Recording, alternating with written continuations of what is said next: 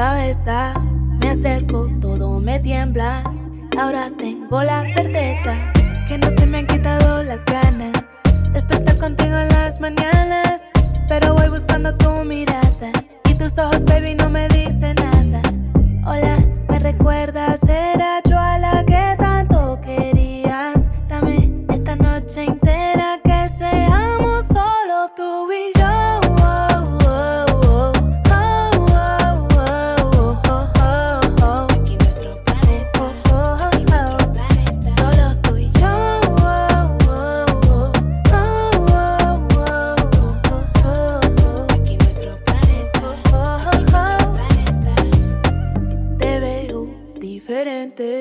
Andando con otra gente, amigos que no conozco. Ahora pareces otro. Dime por qué has cambiado tanto. ¿No ves? Me estás engañando. Yo conozco en realidad quién eres. Lo sé, todavía me quieres. Hola, ¿me recuerdas? Jurabas amarme de por vida. Dime si podemos pretender que solo somos tú y yo.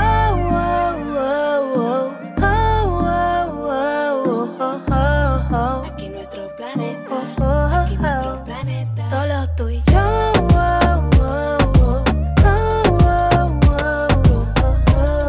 Aquí nuestro planeta, solo tú y yo. No digas que no, solo tú y yo, solo tú y yo, solo tú y yo. No digas que no, solo tú y yo, solo tú y yo. Yo soy rey como el líder. Baby, vamos a poner los puntos claros. Dices que me nota raro y no es así. Me hiciste fama de perro y que a todas se lo hundo. Después que te mostré los secretos de mi mundo. No fue así. Dime si no fue así. Imagínate que estamos en otro planeta, que tus amigas no se metan. Tal vez así lo podamos hacer. Tú y yo.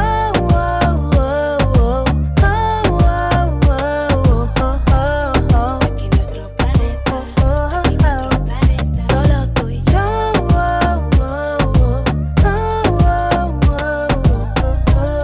Yo soy rey con el líder, con Cali Uchis.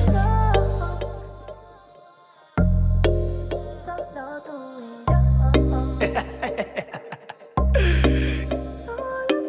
yo.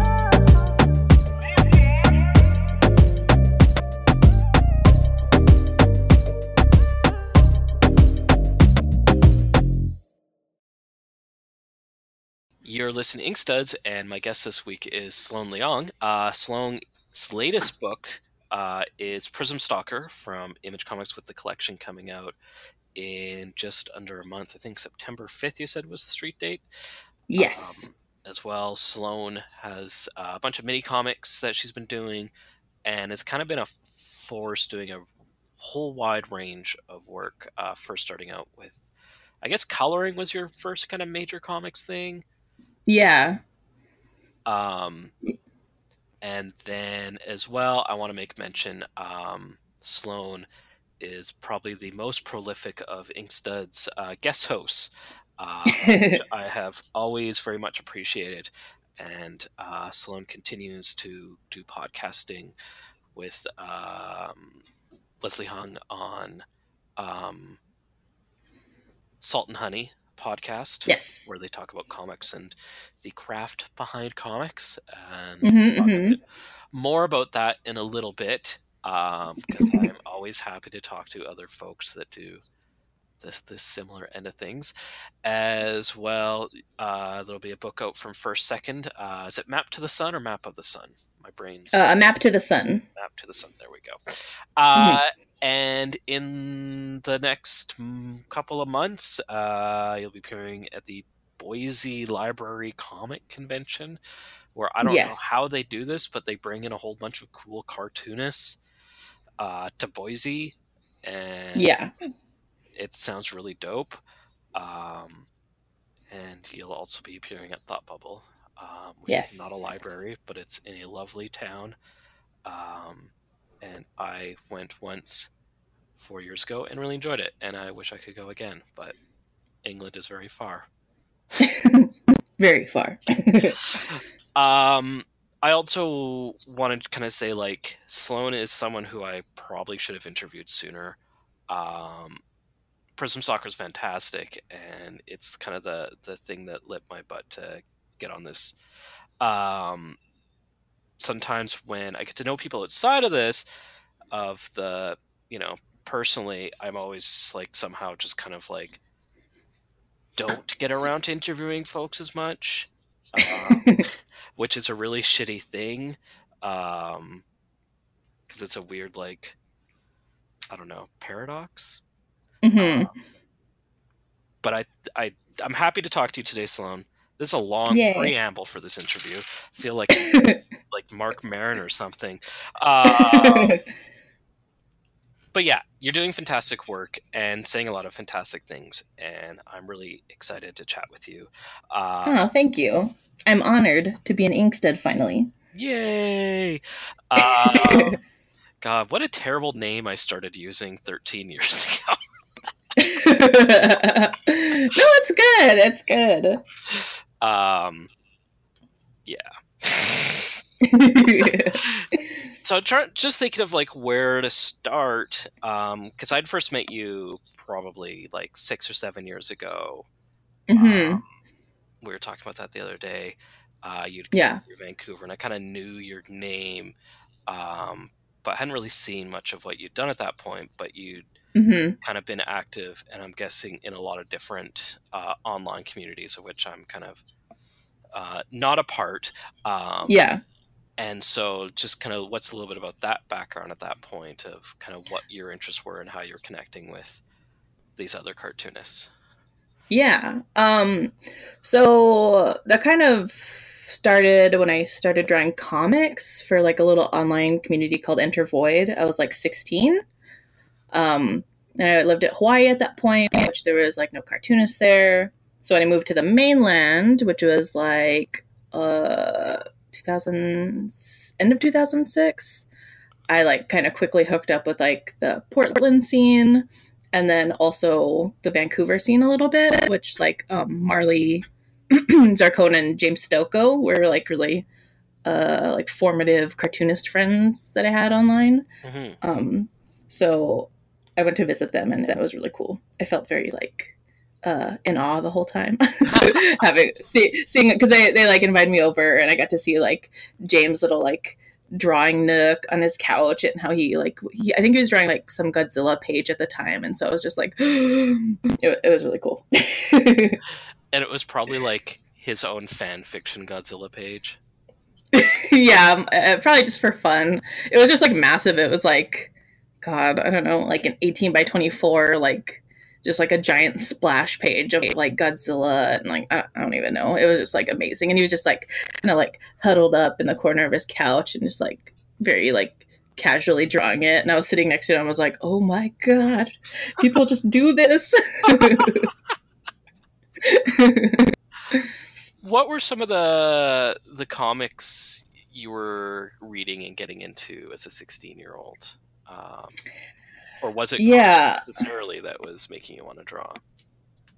Yeah, I had always been very like artsy and crafty when like growing up. And I started reading comics at 16, so I didn't really grow up with them necessarily.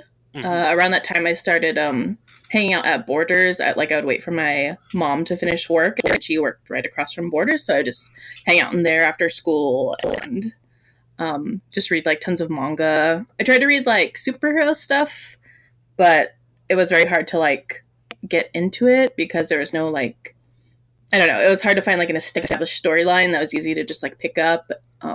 So manga was like an easy gateway into that. So like Battle Angel, Naruto, like all the classic like shonen titles. What else? Blame was really formative. I don't know. There was a lot. I pretty much read indiscriminately. So I also read like a lot of like really bad like harem manga and like just like literally whatever was on the shelves. Like, but yeah. When did you kind of figure that like comics was what you wanted to do, and kind of how did coloring come as that kind of financial means?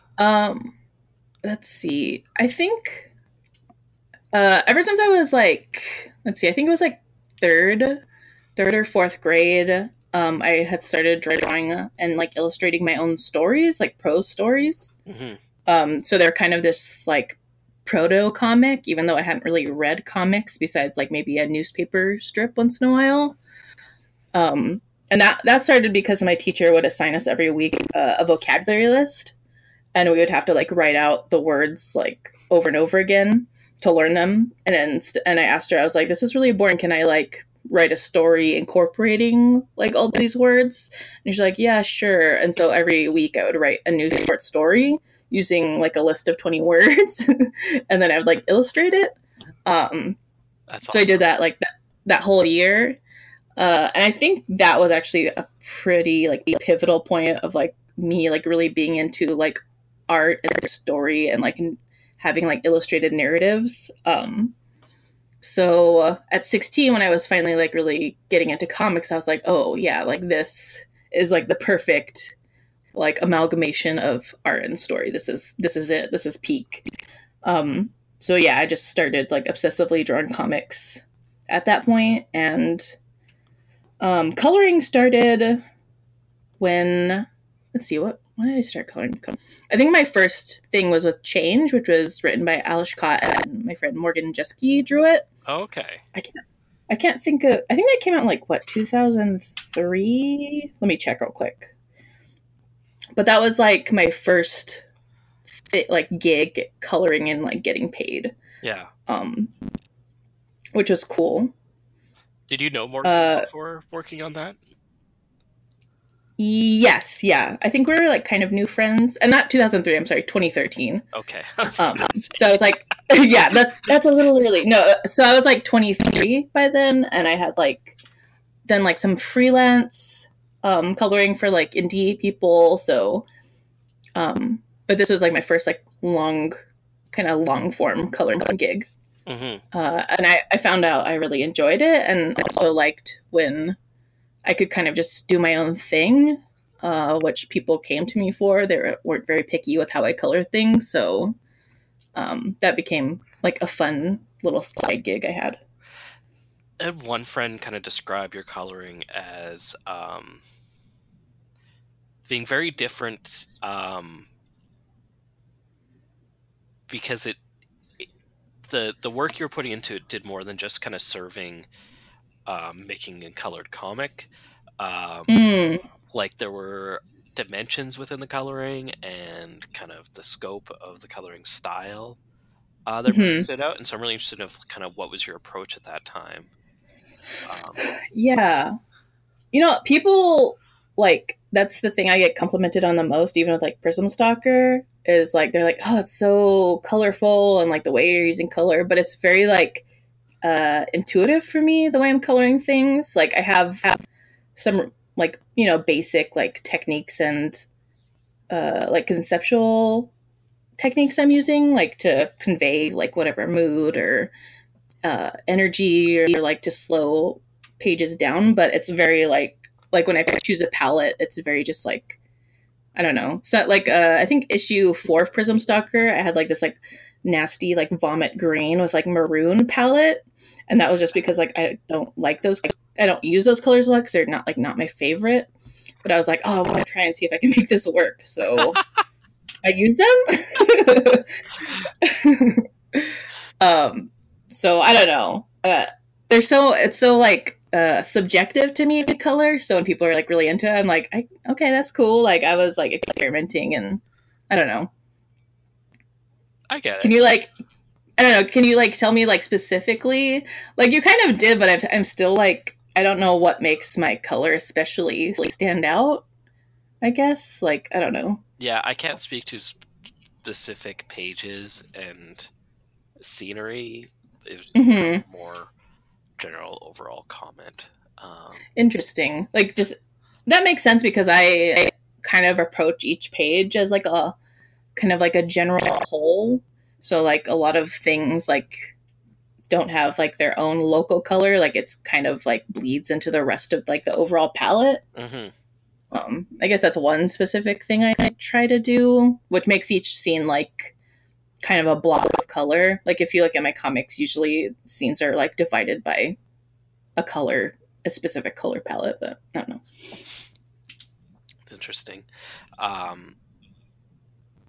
You kind of talking critically about comics and the work that goes into it seems like something that's always been kind of paramount for you. And I'm wondering if there's any point where you've like read a bunch of like critical theory, and kind of what, you know, where that approach is coming from, or is like, what do you want to get for yourself for your own work, looking through a different kind of critical lens? I've never, I haven't read too much theory, just because, I don't know, like my relationship and like reactions to art have always felt like enough, kind of. Mm-hmm. Just in the sense that I'm trying to build my own, like, what am I trying to say? Kind of like build my own understanding of art.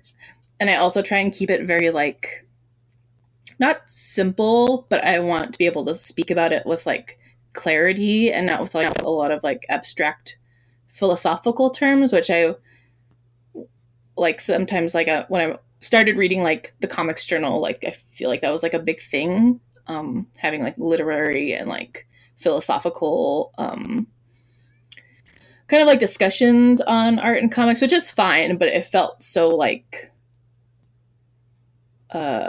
distant. And I'm like, is this really how you're engaging with the art, like through these like weird like lenses that are valid but are also like they don't feel genuine? Like it feels like, oh, here's a piece of art, I better like look at it in this way and it's like not, it's like super impersonal, I guess. So I don't know, I love reading people's like reviews and like critical analysis of like art and comics and stuff, but for me, it's a way of like teaching myself, because that's how I learned to draw, is just like studying art and comics, and I don't know, having like an inner dialogue of constantly going of what works and what doesn't for me and why. So I don't know, this past couple of years I've been trying to convey my thoughts a little better through like little reviews and essays, just to, I don't know, offer a more like down to earth kind of perspective, because I'm not very like, I don't know, highfalutin about the way I approach art. I don't know. Do you find that when you discover work or you come across work that really speaks to you, does it have an effect within your own creative process? Yeah, I would say it does. It's not always something that I can like incorporate. I don't know. Like I really like Jacob Rebelka's work. I saw his recently. It's just like this super dense like illustrations, and it's like this velvety like painting style he has. I thought that was really inspiring, but it's not something that I personally am ever interested in like pursuing like stylistically.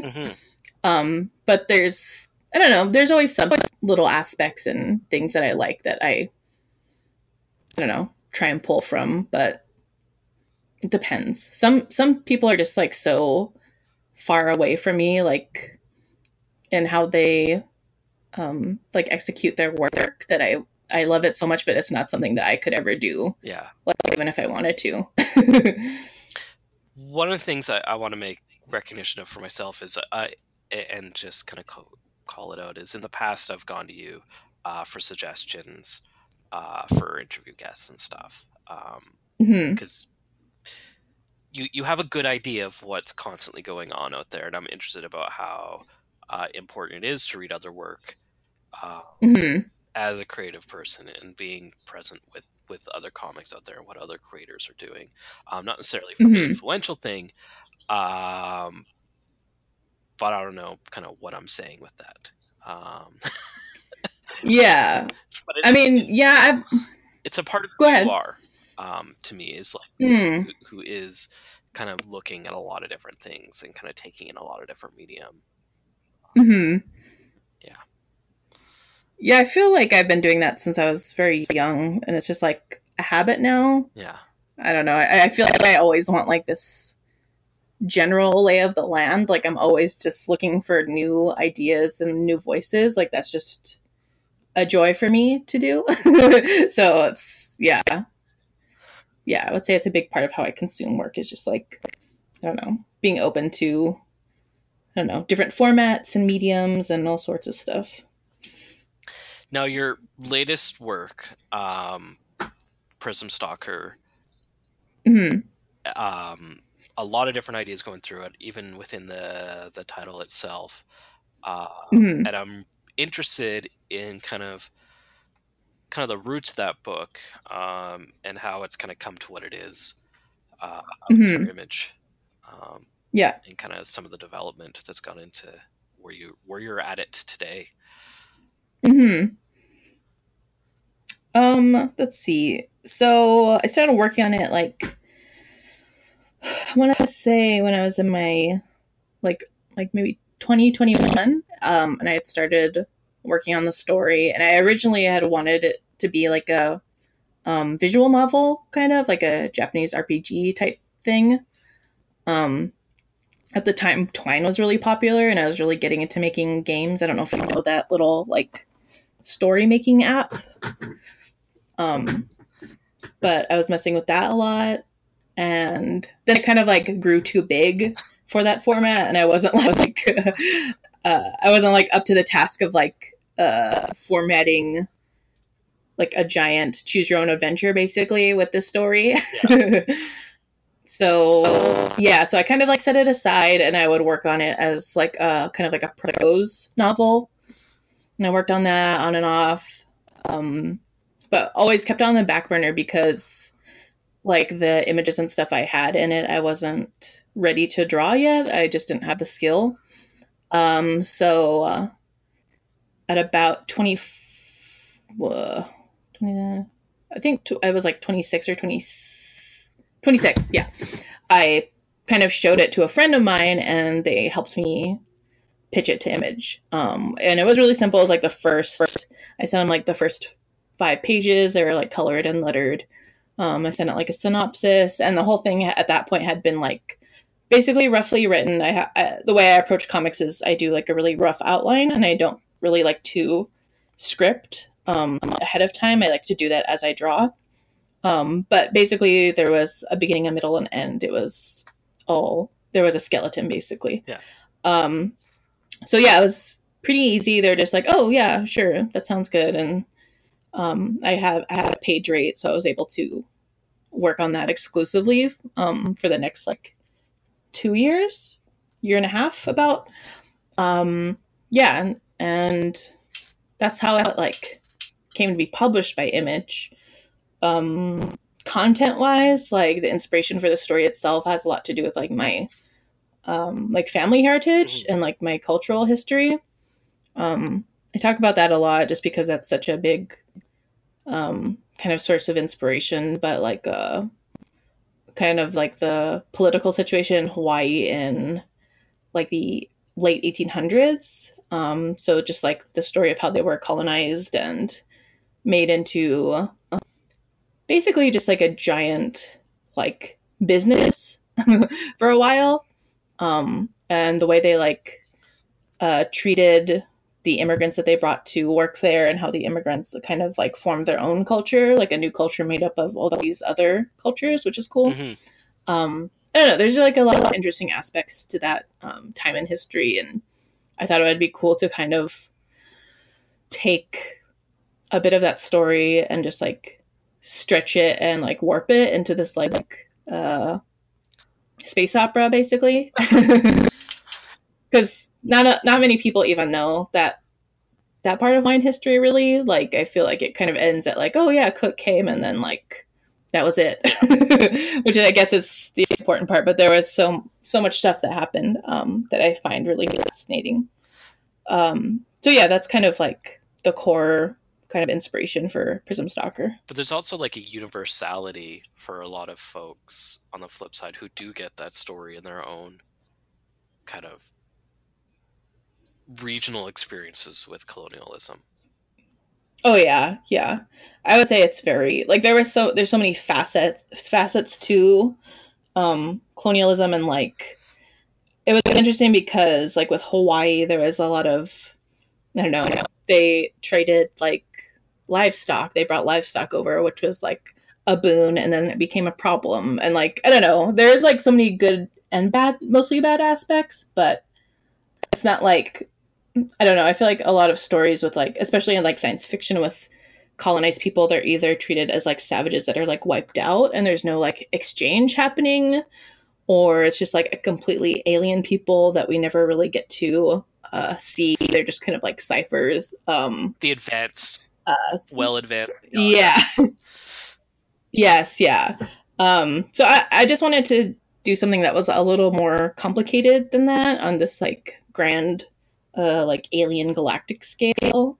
And it's also like, and I kind of like muddy the waters a little bit just for my own interest. It's not like a 1-1 parallel, because like in Prism Stalker's world, there's like thousands of alien cultures and species that are like cohabitating in the universe. So, but Vep's people are a little bit different in the fact that like their home planet was like ravaged, and they had to leave and live as refugees with some other family. So, or some other alien culture. So I don't know. There's like a lot of things going on, but yeah. There's some really interesting things you do within the storytelling techniques. One of them in particular that jumped out to me was how you represented the main character's language, or the language of her people, I should say. Yeah. And I'm interested in the work behind that in developing that kind of visual representation. Yeah. Yeah, it's nothing too complicated. Like, I didn't want to have, like, I didn't want to create a visual language, like, for her. So it's, like, there's just a look of it. Like, I gave my letter, Ariana, like a rough alphabet, but it's not something you could actually, like, translate because it's not important, and it's also not translatable by Vep, which is the whole point, is that she can't speak her home language. So that happens a little bit throughout the story of where people will be speaking in another language in front of her, and it's indecipherable to her. So it has to be indecipherable to the reader too. I like that approach. Like, not every part of the story needs to be told, or we have kind of more of an experiential thing with what the main character is going through. Yeah, exactly. Now you have kind of a longer idea in mind with this, kind of exploring different aspects of it. I'm just interested in kind of where the narrative is weaving to. Yeah, so I pitched it as like 25 issues, which is kind of like a little denser than like I originally imagined it, but it'll work. It's very honed into Vep's relationship as a scout, which next issue she's going to start like her first kind of like tour of duty, which is like exterminating the indigenous like wildlife on the planet. And then she also gets into like tournaments, which are like scout only tournaments, as a way to like on this planet, the scouts also kind of function beyond soldiers as like kind of like wrestling celebrities where they're like fighting to gain like fame, and the more fame they get, of course they're going to get more like physical benefits and that sort of thing. So just the relationship with like being lionized as this sort of like exterminating soldier. Yeah, there's just like a lot of aspects of getting positive reinforcement for participating in like colonization, but at the same time she's torn because she realizes like this is essentially wrong, even if they may have like good intent. That's like a big theme through the rest of the series.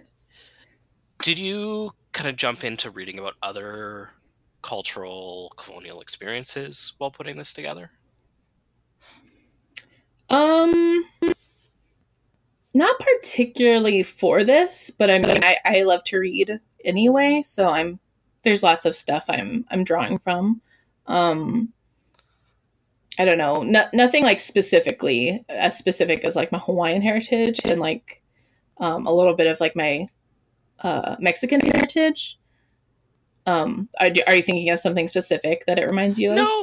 No, nothing particular. I mean, like I said earlier, there's kind of a universality to a lot of it. I'm just kind of interested in kind of, I mean, my background, my degree is in history, so I'm always interested.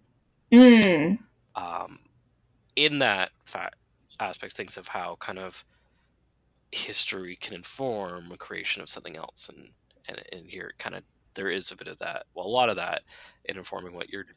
Yeah.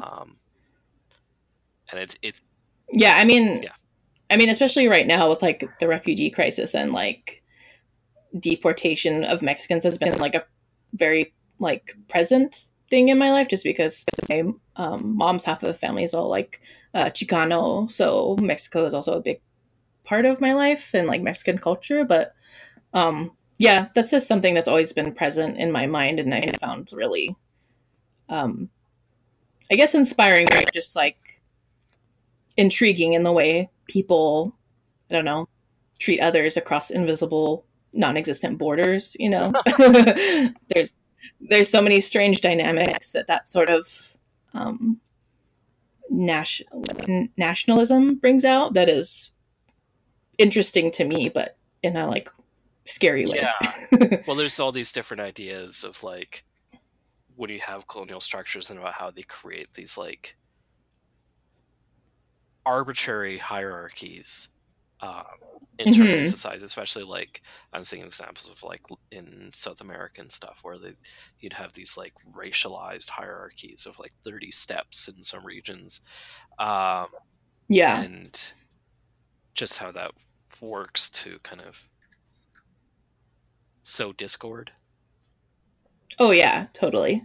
That's basically what happened like in Hawaii when they had all these immigrants coming in to work on the plantations. The owners started treating the Japanese really well, and to do that specifically, basically all of them, all the other cultures like Hawaiians, Chinese, like Portuguese, were like started hating the Japanese people and like, you know, diverting their anger towards them instead of like the plantation owners. So it's just like all these like imperialistic mind games I find really interesting, I guess. You went to New Zealand earlier this year. Yeah. Did you kind of look at any of the stuff there, or as far as like the legacies with the Maori?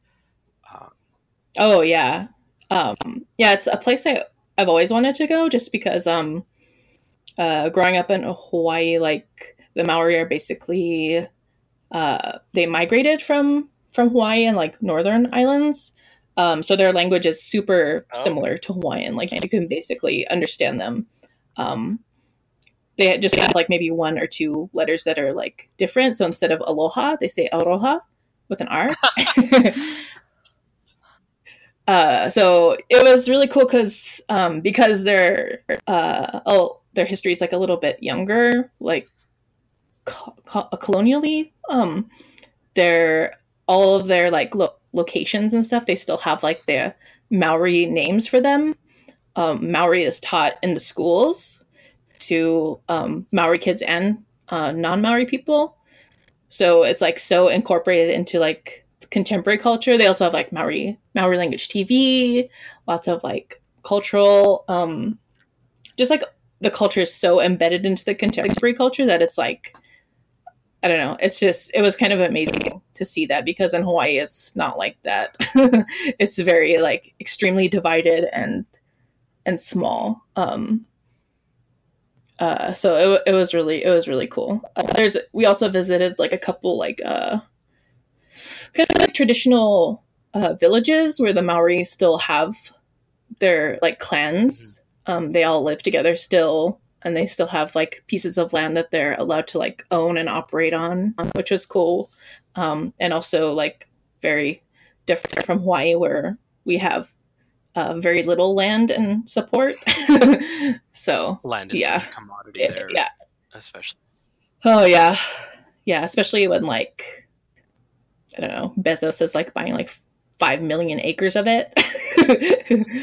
Yeah, I don't know. It's crazy. But yeah, it was an amazing trip for sure. As you're working on this, do you kind of even doing that first book, did things kind of change for your approach of the book? As I said, you kind of had a longer story in mind, but you also aren't scripting. And I'm wondering, like, as you're writing this comic and the words come out, does that kind of change things as you see how these characters are interacting and stuff? Yeah, it totally does. That's kind of the reason why I don't like to script ahead, is because like as I'm like drawing and like pausing to like write dialogue that is kind of coming out of the scene, things naturally change. Like I kind of view the characters as like actors, and like even though I obviously have control of them, it's also like kind of like almost like they're a little like simulation of a person in my head, and I have to stay true to kind of how they would act. So even if it doesn't like jive perfectly with like a scene that I had in my head, like keeping like the integrity of their character is more important to me, and also like more interesting to work around, I guess. So originally like Villap, I wanted her to be very like kind of like a shonen character. Like I wanted her to be like very fiery and like punchy, and like she was just like super into becoming a scout, and like, you know, she was just like a very vigorous character. And then as I was drawing it and the scenes are playing out with her family and like with her, you know, meeting all these alien cultures for the first time, I realized like, no, she's going to be like pretty passive, if only out of like constant shock of what she's seeing, because she's basically like been displaced her whole childhood, and now she's being displaced once more. And like that sort of attitude, well, it could work. It wasn't like I wasn't buying it for her. So she became a more like reserved, like stoic character. Stoic, but like just you can see she's like clenched up. Like this arc, she's not sure where she stands in this world or what she should be doing or if it's right or wrong. There's some trauma. And then, yeah, there's definitely some trauma. And then, so I kind of balance the rest of the cast kind of against her. Like they all have their unique like personality. But it didn't like kind of end up being that like shonen action adventure feeling that I had originally intended. And that's fine, because I feel like even though this is maybe like a little bit lower impact, it's still interesting to me. I think that's like a similar approach to Jaime does with his Locust stories, where they kind of where the characters kind of write themselves in a way, and like what comes out, like there's no like extreme direct control. I hope it's a long time since I've talked to him about on that aspect, but it's sounding very familiar. Yeah, that makes sense. I mean, that I feel like that comes across so naturally in his comics, the way his characters speak, and like even the way he like paces out his story. It's very organic and like real. And I love that kind of human aspect that you're coming from with that too, where it's like, it's one thing to go and like write a script in advance, but then once you're actually like putting words into the characters' mouths, and because you get to know the characters so well, about like, oh yeah, that actually makes no sense with what's going on now. So it was like a thing I struggled with, like with From Under Mountains,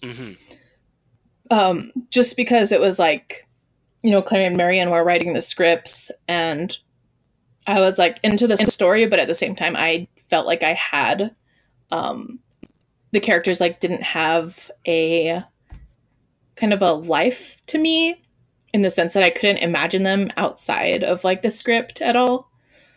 And so when I was drawing them, it was hard to like kind of pick up on what kind of like subtle, like emotional, like body language to draw, because I felt like I was just like, I don't know, just like filling in things instead of like being expressive, I guess. Which is just I ended up learning a challenge that comes with collaborating, but this was very like, we're all kind of like new to this sort of collaboration at the time, so there wasn't like too much back and forth. They just like sent me scripts and then I would try my best to draw it. But I think when I collaborate now, I really need to have like a good grasp of like who the characters are, and I need like a lot of like context for why they're saying and doing the things they're doing. And I can't really do like this character walks in, she says that character says in reply like I can't draw from that. Like I just can't. Is there something you learn from these different kind of less personal, more work for hire type things that you bring into your other work? Like kind of just learning curves, or I don't know, different types of stepping stones of kind of working through something constructively? I think just, I don't know what specifically I've learned from just work for hire stuff. Maybe just like efficiency and like my workflow. And like, I don't know, I feel like my work for hire stuff is kind of like a training ground for me. So I'm always trying to like experiment. I try not to like phone stuff in too much, even with stuff that I am not like emotionally invested in. So like coloring work, I'm always like trying new things or trying a new, style of like paneling or inking or whatever. I would say it all helps build up my like repertoire of skills, I guess. But I can't think of anything like specific. No, it just, if you got it, it's all right. But I definitely, like, when I look at your work, I definitely see there being a stark difference between, and this isn't a bad thing, like Ron Wimberly is kind of the same thing, where it's like, you've got your work for hire stuff, you're a good cartoonist, you do that, and that allows you to support you doing your mini comics, your other work. Yeah, I would say like sometimes for like work for hire stuff, if I'm not like super emotionally invested in it, I become less of an artist and more of like a tradesman. Like I'm kind of just like plugging in my skills to this, be it like a script or like an illustration. But I try not to just like, do it thoughtlessly. But yeah, there can be a stark difference. Like I feel like From Under Mountains is like really stiff, just because I was kind of so unsure of this story in a sense. And I think that like is pretty plain in my art in that book. Whereas with Prism Stalker, I feel like it's way more like fun. I think you can tell I'm having fun drawing it. There's times where you go like really full acknowledging your manga roots. Oh yeah. In there, which I kind of love, where everything's getting a little blurry. Yes. And you have the action shots, and I'm like, you must have had a lot of fun doing those. Oh yeah. Anytime I can like pretend to be like Battle Angel or like Hiroaki, like Samura, and like draw like really blurry figures in action, I'm like, yes. I'm like, maybe I'll like be good at this one day. But for now, I'm just drawing like fake fan art of the style. Love it. Yes. But something I think about is, I remember when you're doing the mini comic for Mount to the Sun, and you were like, all interested in like what's out there for sports comics at that point in sport manga. But it's not like what you ended up doing. Like sports is a thing, is a part of it, but that's not what it is. Yeah. It's just like, that's a very human, quiet, interesting work. Like I'm really fascinated about kind of where that little kernel comes from and then goes to something completely different. Yeah. Yeah, I'll be interested to see what you think of the finished comic, because I really wanted to have like the drawn out like basketball scenes for this graphic novel where you're just like each panel is like a millisecond and you get to like see like every like little bit of action. But then I was like bumping up my page, like the page count to like 500, and my publisher's like, no, we have to keep it at like 320 to keep it at like a reasonable price point. And I was like, oh crap. And it's because and it's also in full color, so it still it has to be like a manageable page count. So I'm like, oh, how am I gonna like get the goodness of like slice of life like drama with what I like have been obsessing over, which is like cool like sports scenes. So what I've had to do is No, go ahead. What I've had to do is basically like almost approach it like in a kind of like in the Love and Rockets pacing sense, where it's almost like every page is like almost like a montage. Not like all of the scenes, but a lot of the sports scenes are just like really condensed like montages. And like in a basketball season there's like 21 games, and it's supposed to cover like a year of school for these girls. So there's like a lot of games to show, kind of. So yeah. So I don't know. I had to like readjust kind of my approach and like the overall idea I had again. But I think it'll work, and it'll be like satisfying, both as like a slice of life thing and like a sports thing. But we'll see. I feel like you're using sports to just hide more ideas under. Yeah, pretty much. I like this needs like a genre, I guess, and I don't want it to be like just slice of life. Like, let's add a little spice to it, just a tiny bit, and the spice is basketball. Well, I do look forward to reading it, because like I always really enjoy your comics, and thanks. The mini comics. Now we mentioned earlier the podcasting and kind of where that other approach came from, or other activity. Yeah. Well, like doing Inkstuds was really cool, and like being able to, I realized after I started interviewing people, like I wanted to become better at like actually speaking about my work. And also being able to like, I don't know, just like draw out and connect with other artists and be able to get insight from them.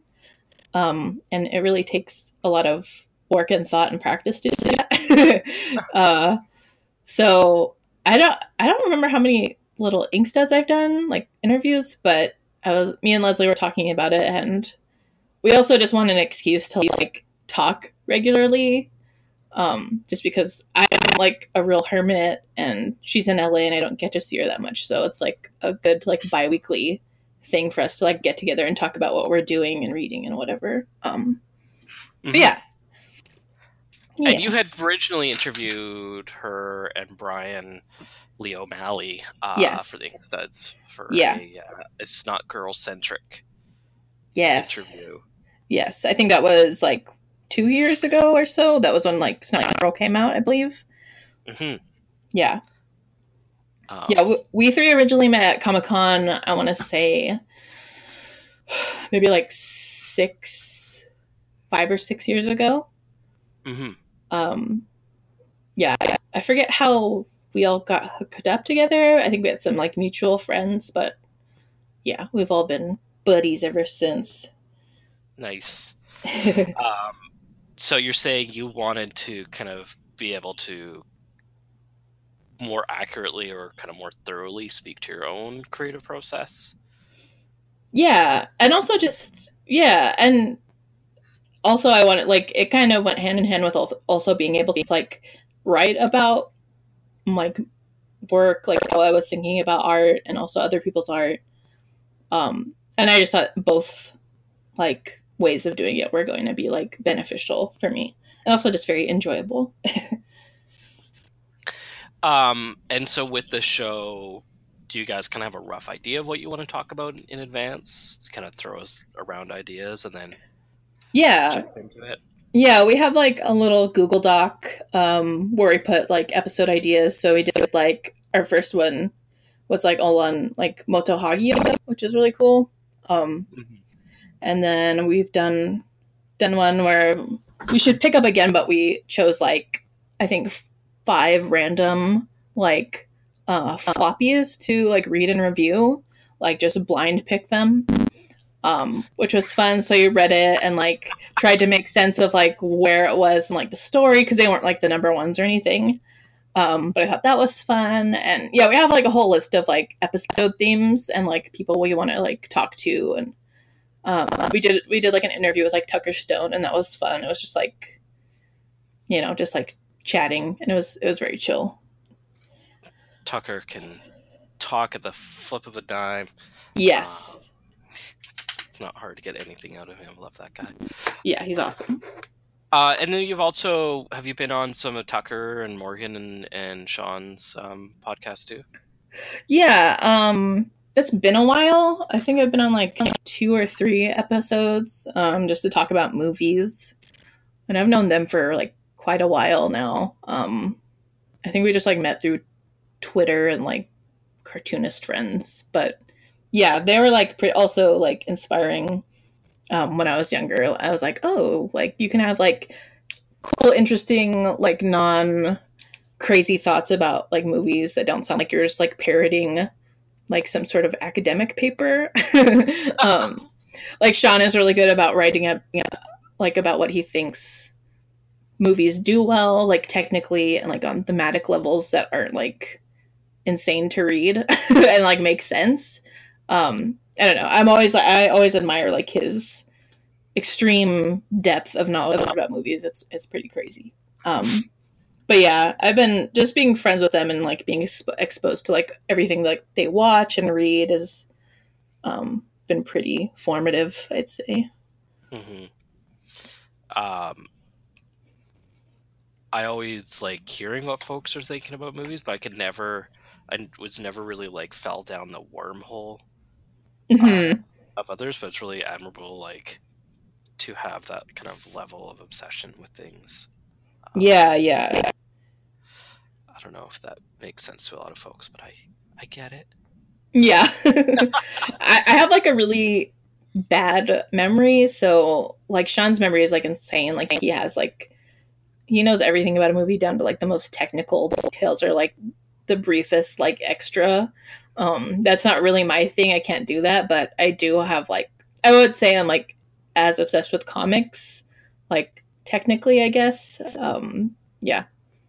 I remember years ago I got invited to this party. Not even a party, it was like this is back in the late 90s. Where VHSs were rented. And one of the people who worked at a local video store, Black Dog Video, she would have these kind of movie trivia parties, and I always just like never got any of the answers to a point where it was like kind of sad. I was like, yay! Like that felt so good to get one thing right. I don't even know. Yeah, it's kind of it's kind of funny because like I have like a terrible memory and I'm very like out of sight, out of mind. Like if I don't see something or have like a reminder, it'll just like not exist in my brain. But my mom is like the total opposite. Like she's very like a trivia person. Like she's been on like 3 different game shows and won them. And yeah, she's got a really good memory. Now, one of the things we didn't really talk about, but it is a factor of Prism Stalker is the importance of family and how that's really important for you as well Mm-hmm. in your life. Yeah. Kind of how that informs work, because it's also Map to the Sun, that's a factor as well. Yeah, totally. Yeah, I have like quite a big family on my dad's side, and I've always been close to like my grandparents on my mom's side and my uncle. Yeah, on both sides of my family, family is like the most important. Even when there's like infighting or grudges or there's just like a familial loyalty that has kind of been ingrained in me by my family. So yeah, it's a big part of my life. Mm-hmm. Do you find it working into your work? Like I mentioned the two, but in other ways as well, like kind of representatively with certain characters or attributes, or Yeah, I feel like, you know, when you're like younger and you have this like feeling that like your parents and like the older people in your family, they're just like perfect and like not like perfect in what they do, but they're just like unquestionable and like these like higher beings. Like as like a little baby, you know, you're just like, oh, parents, like I can't go against them. And then at some point there's a change and you realize, oh wait, they're people and they have flaws and like like they're human too, like they can make mistakes. I feel like I had that revelation very early in life, and it made me like really appreciate like what they were trying to do and like help me be despite their own like flaws and like traumas and whatever. So I guess I don't know, I really enjoy like learning about like my family history and like why they are like they are, like personality wise, and like I don't know, I just find people fascinating, like their habits, their tics, the way they think, because I feel very like my personality is extremely different from my parents and my siblings. Like I'm very introverted, not shy, but I just prefer to be on my own, and my parents are both like you know, extroverted. They're performers. They love, my whole family on both sides are like musical, so they play instruments. They're amazing like singers. On my mom's side, actually, my great uncle, he invented a genre of music, Chicano music. And so his whole his like kids and family, my cousins are all like they're on Broadway or they have like a musical institute. Wow. So just like I've always felt like I was never really musical. I tried to play instruments, but there was always like a very big like outsider feeling I felt with my family. Not like in a bad way, but I was just like, I don't know like how you guys can be like that.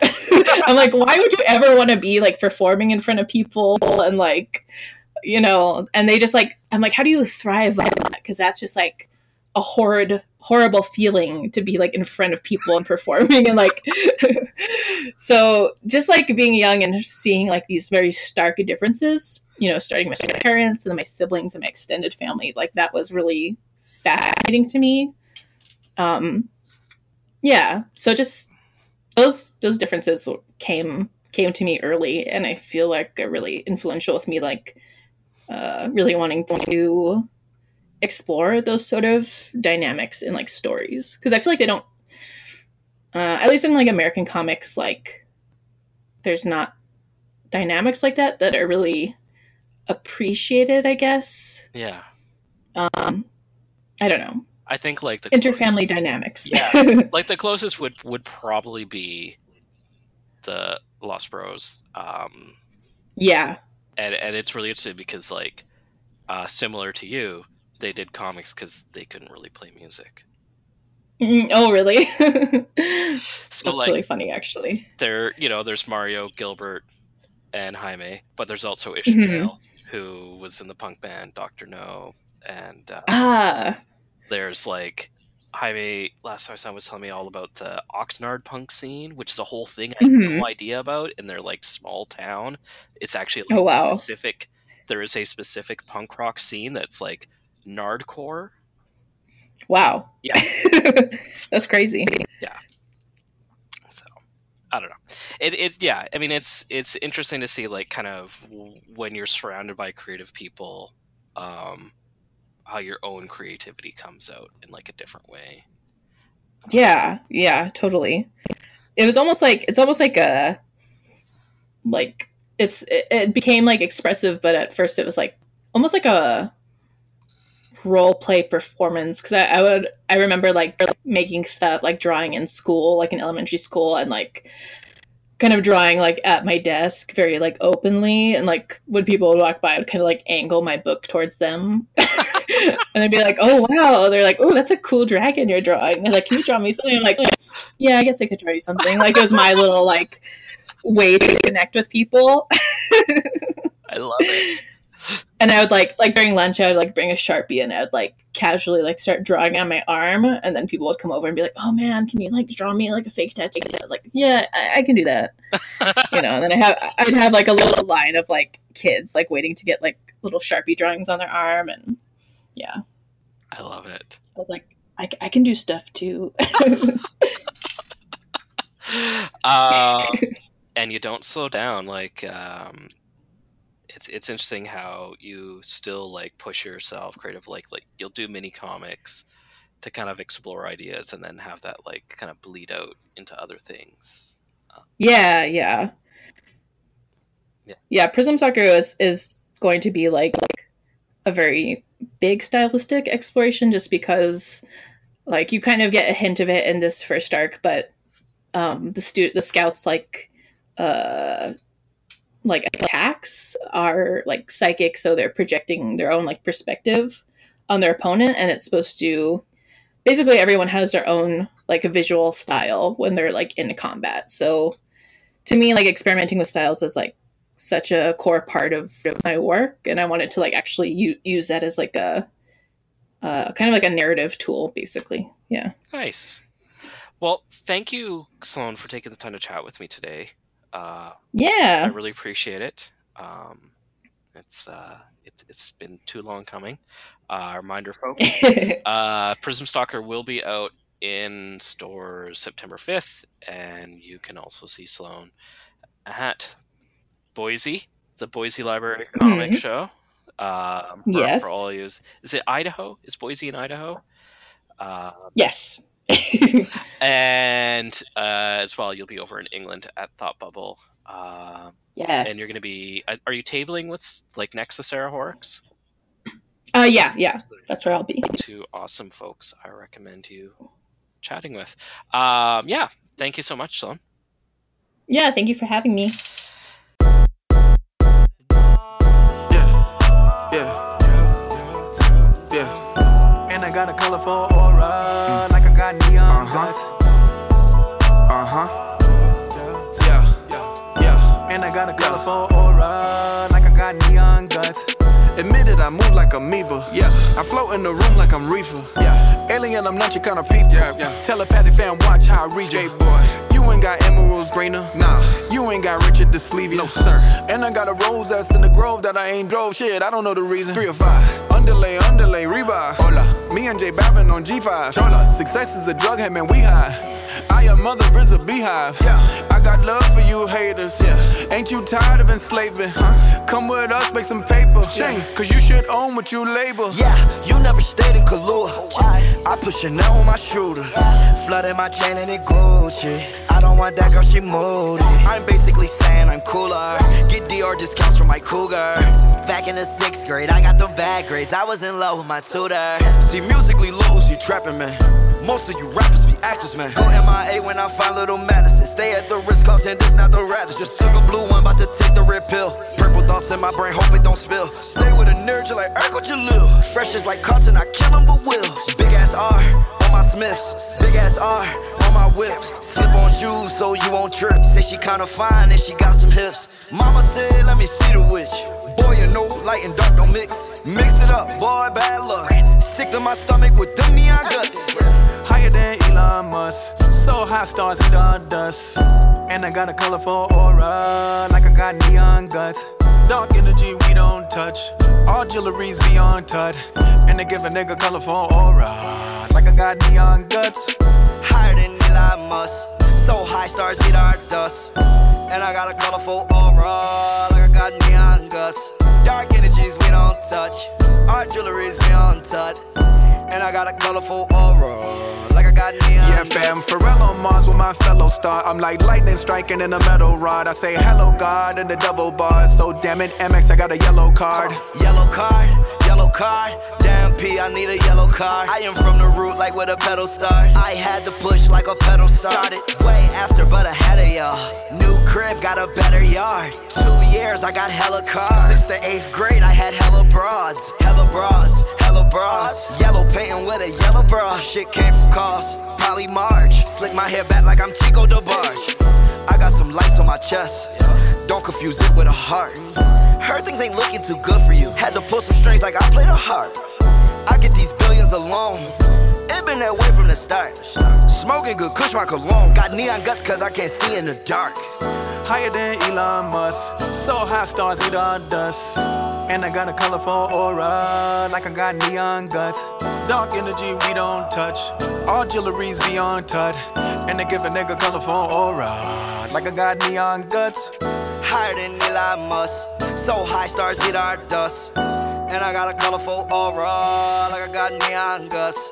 Dark energies we don't touch. Our jewelry's beyond touch. And I got a colorful aura, like I got neon guts. And I got a colorful